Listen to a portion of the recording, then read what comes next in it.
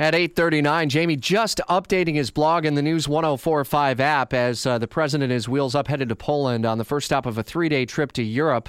He issued a straightforward reminder to leaders of the G20 nations, again raising the issue of trade deals involving the United States and also rebuking China for not doing enough to rein in the nuclear weapons program of North Korea. A lot to unpack on this trip as we bring in Dory Scheimer in our Washington bureau. I mean, obviously the North Korean intercontinental ballistic missile launch that was apparently successful late in the day Monday is going to be a big topic, I would imagine, at G20, where world leaders are going to be talking about it. Hey there. Good morning. Yes, President Trump just left about an hour ago for the G20. He's going to Poland first. He'll be there through Sunday. And North Korea absolutely is going to maybe now dominate those conversations.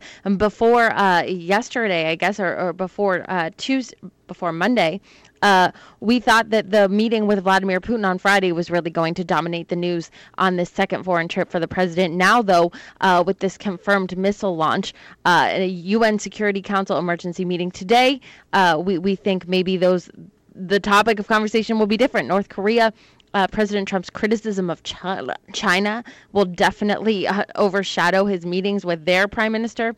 So that's now what we're really going to be watching, at least until Friday when President Trump sits down with Vladimir Putin. Right, and the storyline is going to continue to unfold and unfurl as we move through each day of this week, and the G20 really gets underway. The president expected to land in Poland at some point afternoon our time, about 4 o'clock our time. We'll see whether or not any statement may come, a public condemnation of the North Korean launch.